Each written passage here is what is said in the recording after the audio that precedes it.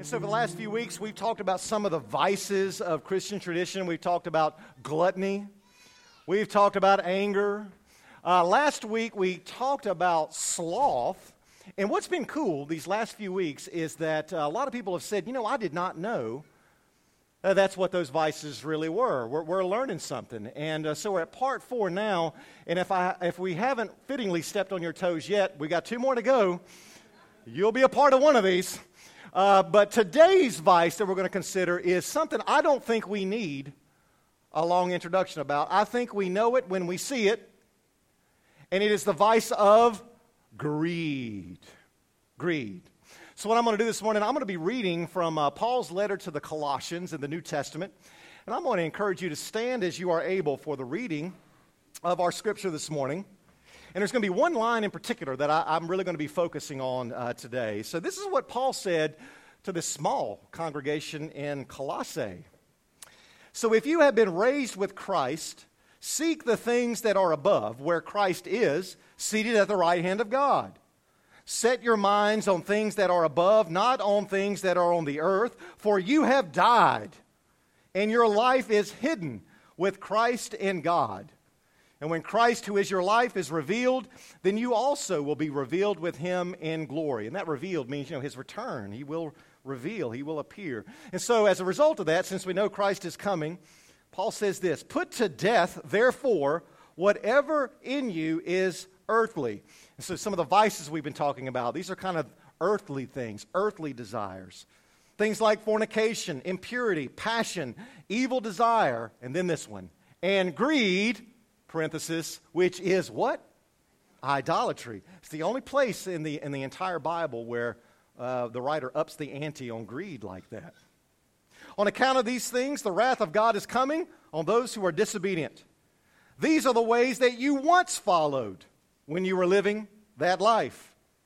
But now you must get rid of all such things: anger, wrath, malice, slander, abusive language from your mouth. Do not lie to one another, seeing that you have stripped off the old self with its practices. Some of the things we've been talking about, the practices. The vices are habits. Virtues are habits. They are practices. Practices, and clothe yourselves with the new self, which is being renewed in the knowledge according to the image of its creator. And in that renewal, there is no longer Greek and Jew, circumcised and uncircumcised, barbarian, Scythian, slave and free. But Christ is all and in all. And this is the word of God for us, the people of God. Thanks be to God. You may be seated. All right, let's talk about greed. All I really need to say to you, you know what greed looks like when you've seen it. All I have to say are words like Enron. Remember that? Or credit default swaps. Remember those? Or Bernie Madoff. Bernie Madoff. Or I could say, think about the character, I think the Hobbit's name was Smeagol. In J.R.R. Tolkien's Lord of the Rings, he comes across the Ring of Power, and he clutches that Ring of Power. He wanders off with it, spends all of his time with it. And over time, that ring turns him into this grotesque creature that we know in the story as Gollum. He was consumed by the clutching of that gold ring of power. Greed. And of course, no sermon, I've come to understand, no sermon on greed can ever be complete unless I, the preacher, at least quote from that movie in the 1980s, Wall Street, where the main character, Gordon Gekko, I don't know if we have the clip. Do we have the clip? Let's roll the clip. It is, ladies and gentlemen, that greed, for lack of a better word, greed is good. Yeah. Greed is right. Greed works. Greed clarifies, cuts through, and captures the essence of the evolutionary spirit. Greed in all of its forms. Greed for life, for money, for love, knowledge, has marked the upward surge of mankind, and greed, you mark my words, will not only save Teldar Paper, but that other malfunctioning corporation called the USA. Thank you very much. Yeah, greed. Greed is good. It will save even the USA. Man, we know greed when we see it. So let me first define the classic definition of greed. I'll give you the classic definition, then we'll just kind of spend the rest of our time breaking it down. I'm doing a lot of diagnostics today. This might get annoying, but we're going to be diagnosing ourselves. All right, so here's the classic definition of greed. Greed has been classically understood as having the excessive, say that word with me, excessive, the excessive desire for money and the things that money can buy. Greed has been understood to be the excessive desire or attachment to money and the things that money can buy. Now, a lot of us, we will associate greed with hoarding stuff. You know, maybe collecting, you got stuffed closets, can't park the car in the garage. That may look like greed, and that could be greedy. But here's the thing. How do you get all that stuff? You got to buy it. And what do you have to use to buy the stuff? Money. Okay, so money has always been understood as kind of the root. It's the ground zero of the vice of greed. So let's do some diagnosing. I want you to think with me for just a moment. We're all in this together. I want you to think with me for just a moment the week you just had. And I'm going to ask you some questions. I want you to first of all think about how often you thought about God and the things of God. Calculate in your own mind. How long did you spend on that? Now I want to ask you this one. How often or how long did you think about money last week? How often did you talk about it? Or fight about it? Or have budget meetings about it? How many hours did you devote last week to the acquiring and to the earning of money? When you went to bed a few nights last week, did you go to bed thinking about it?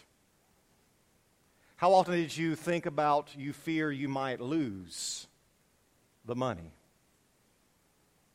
And you put all that together, and it's just a truth that money, the money question just kind of looms over the background of our lives, doesn't it? White noise, but it's there.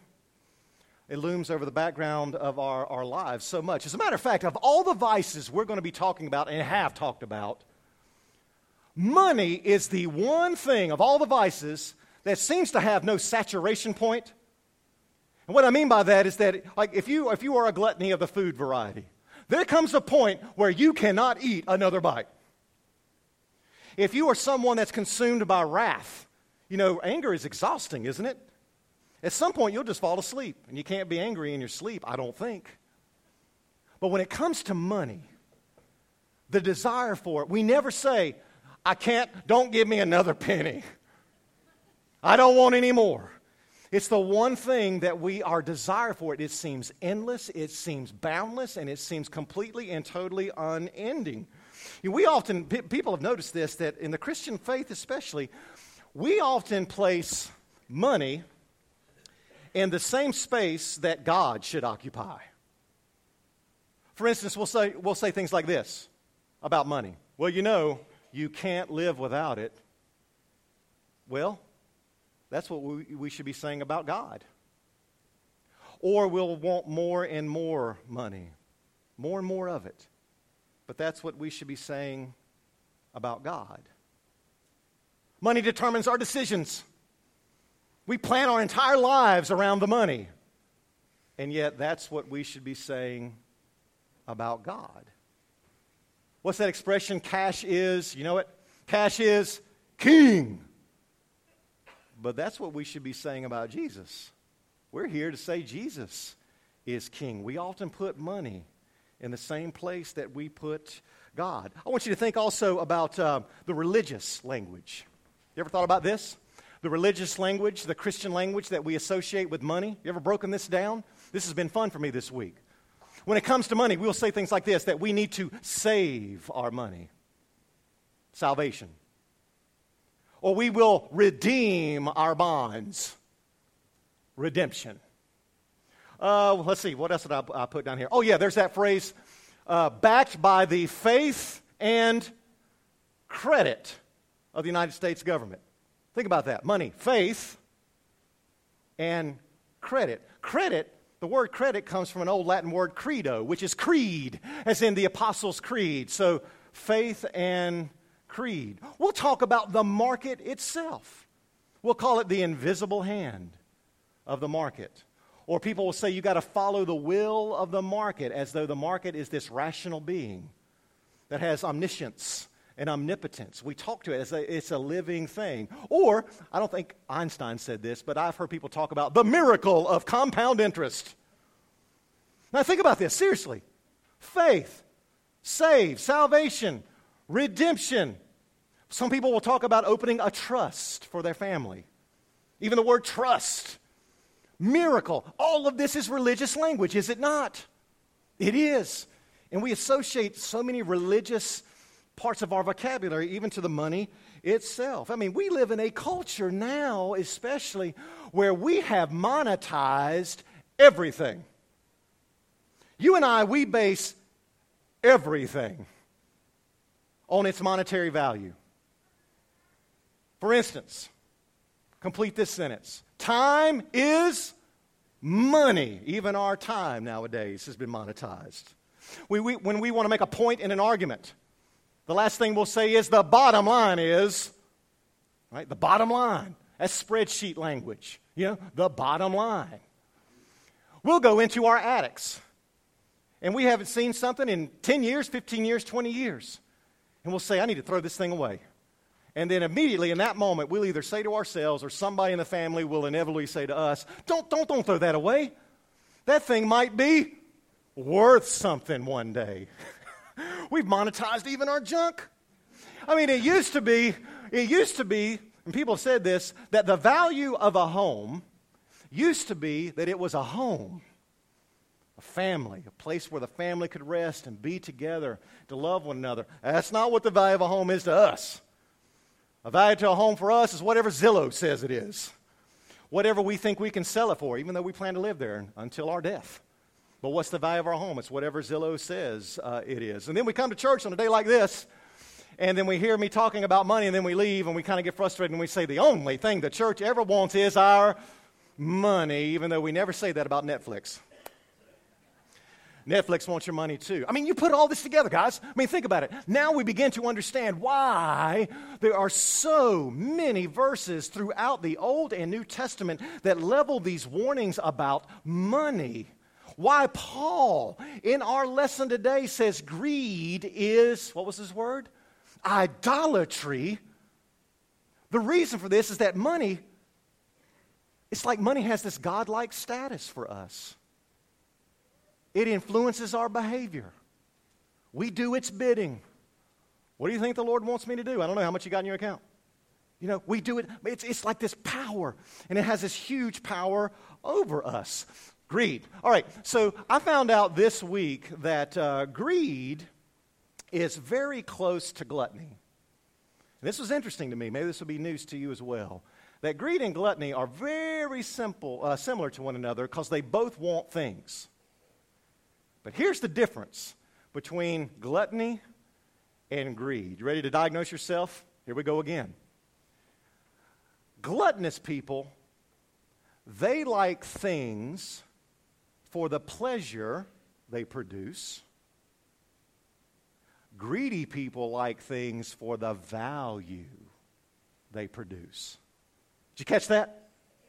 Gluttony is you like things for the pleasure, but greed, you like things for their value. So if you're greedy, if you got greed in your soul, all you care about is the value of things. What's the return on the investment going to be? Is this profitable? Will it generate a return? Is this a wise investment? Value, value, value, value, value. That's what greed looks like. And that's what sets it apart from gluttony. And another thing is that I was thinking about this week. Greed is one of those vices that you and I can make look like a virtue. We can actually make our greed look good and righteous. It's kind of hard to make gluttony look virtuous. It's hard to make anger look virtuous. It's hard to make sloth look virtuous. But man, we know how to make greed look really, really virtuous. And we have all kinds of ways to justify it. Sometimes, I was thinking about this, what we do is that we will mask our greed under the guise of frugality. We will mask our greed under the guise of frugality. We will clip every coupon there is under the sun so we can save 26 cents. We will go out to eat and we will calculate exactly 15% for that tip, not a penny more.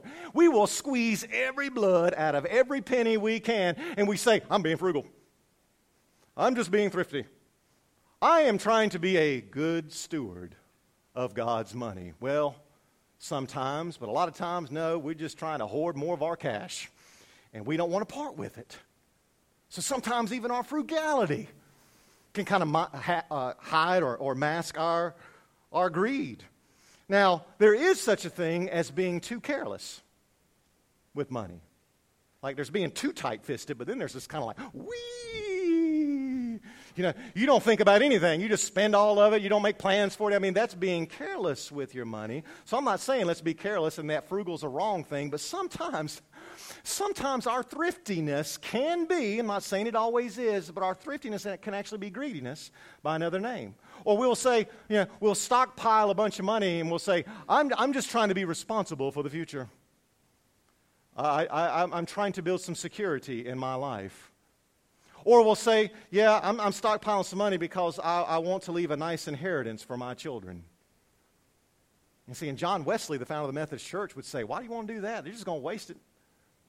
But we do this. We find all kinds of ways to justify some of our greedy tendencies. I mean, have you ever noticed that if someone comes to you in need of clothing,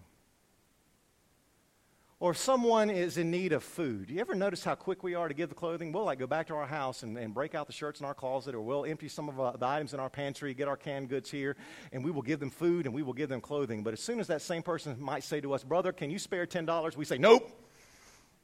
And we just keep on walking. You ever notice that? We will tell our best friends our deepest, darkest secrets in life. But how many of us have ever told our best friends what our annual household income is? We won't share that. And the whole point of this is, man, that's power.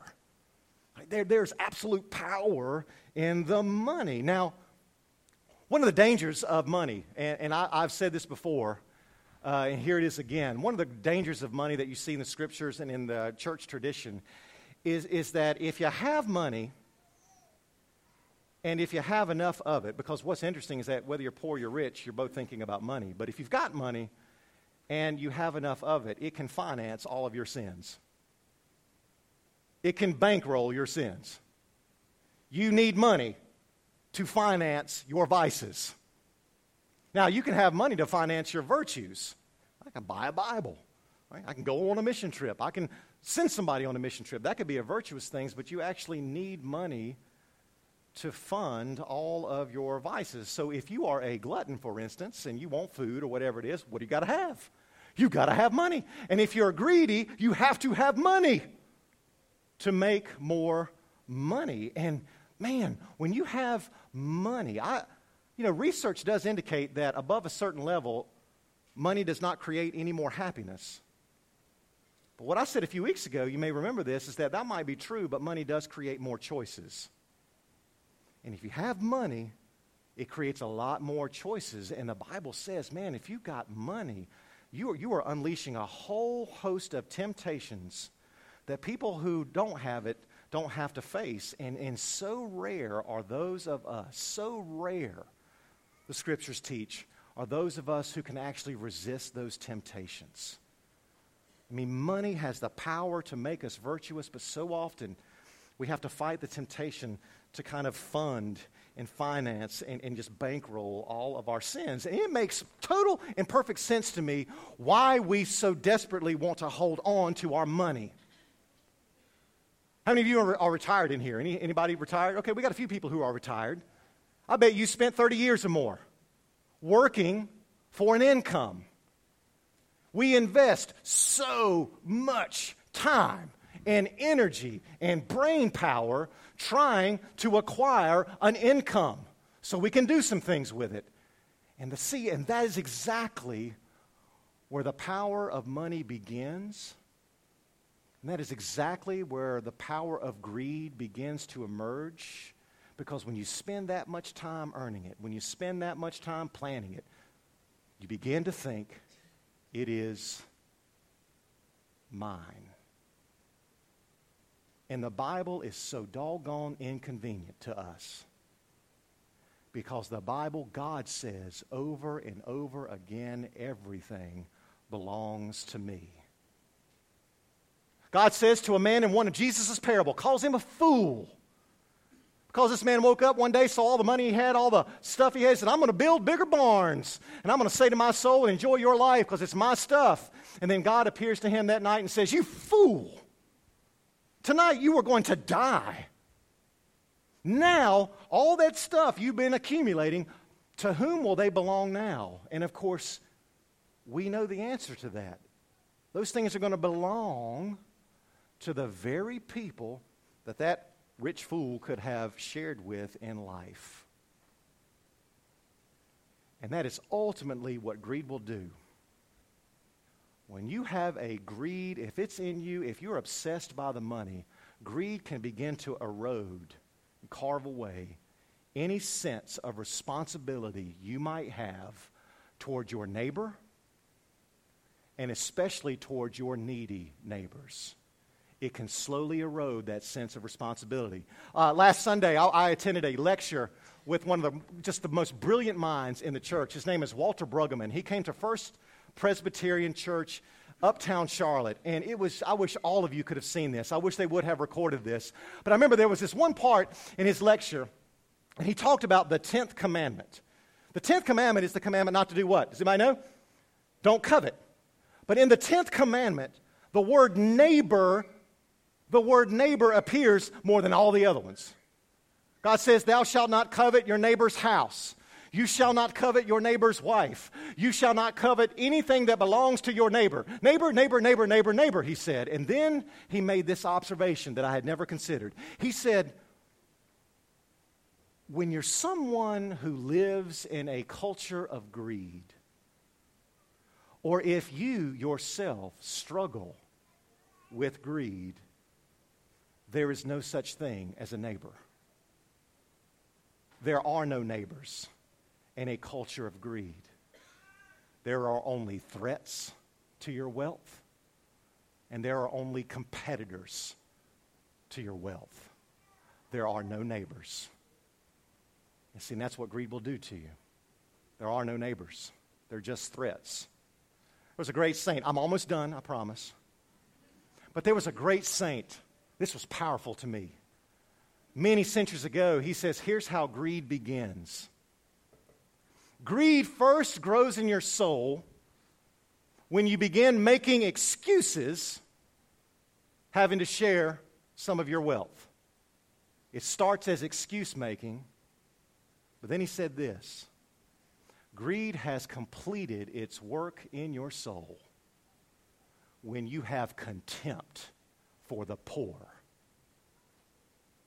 The moment you begin to hate the needy, or to blame the needy, or to try to wipe your hands of any responsibility for anybody except yourself, that is the work of greed in your life. It's powerful stuff. Now, we've talked in this sermon series about how every vice has an opposing virtue. You've got a vice, there's a virtue. Now, it doesn't take a PhD, I bet you, to guess what the opposing virtue is to the vice of greed. Anybody want to guess? Generosity. The only thing that has the ability to diminish the grip of money's power over our lives is to let some of it go. That's it. That is the only way you can release its power. You can't have a better attitude. You've got to release some of this, and you've got to learn to share without worrying about a return on your investment.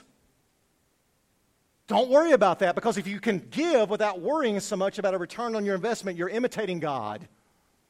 Because God gives without worrying about a return on his investment. Could you imagine if creation was a stock in God's portfolio?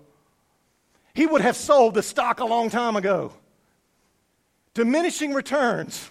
I mean, we even killed his son. But that's not why God gives. God gives because God gives. It is in God's nature to give, and that's what you have to do, to loosen the grip, man. Money is strong over our lives. And here's a couple less things. And here's what the counsel of our tradition also says, is that if you're someone dominated and obsessed by the money questions, you need to give in such a way that you feel it. You need to feel it. It's very easy to say, well, here's a couple bucks, and I didn't have to give that to you.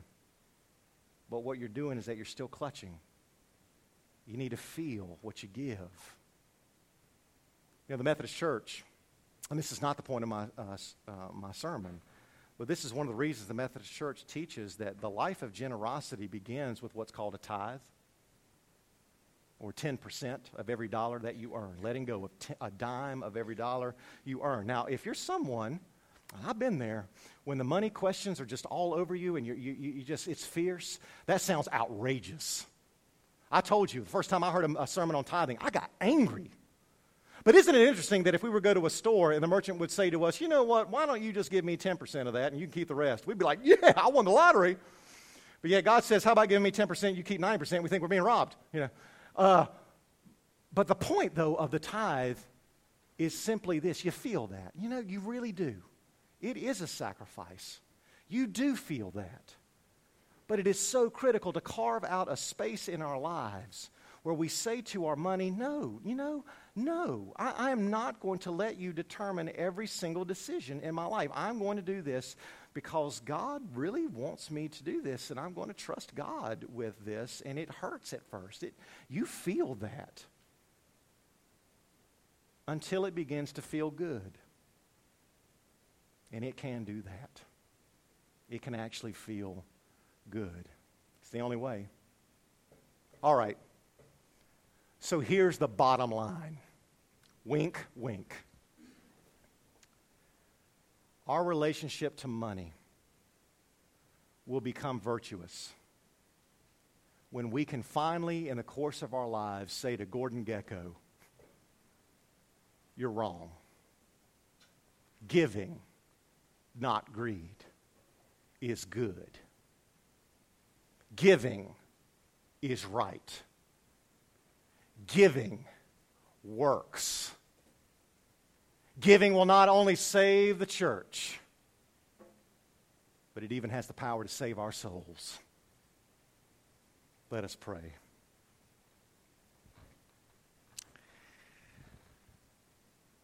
Well, Lord, we now understand why you said you can't serve God and money. Money's a huge part in our lives. Everybody in this room right now, we think about it, we plan our lives around it. It is there.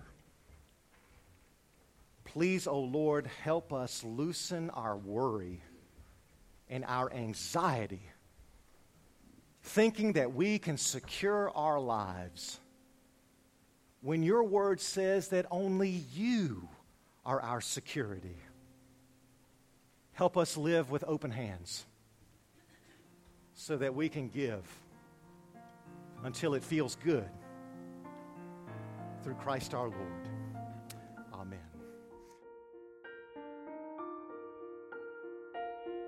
Thank you for listening to this week's message. We hope that you enjoyed it.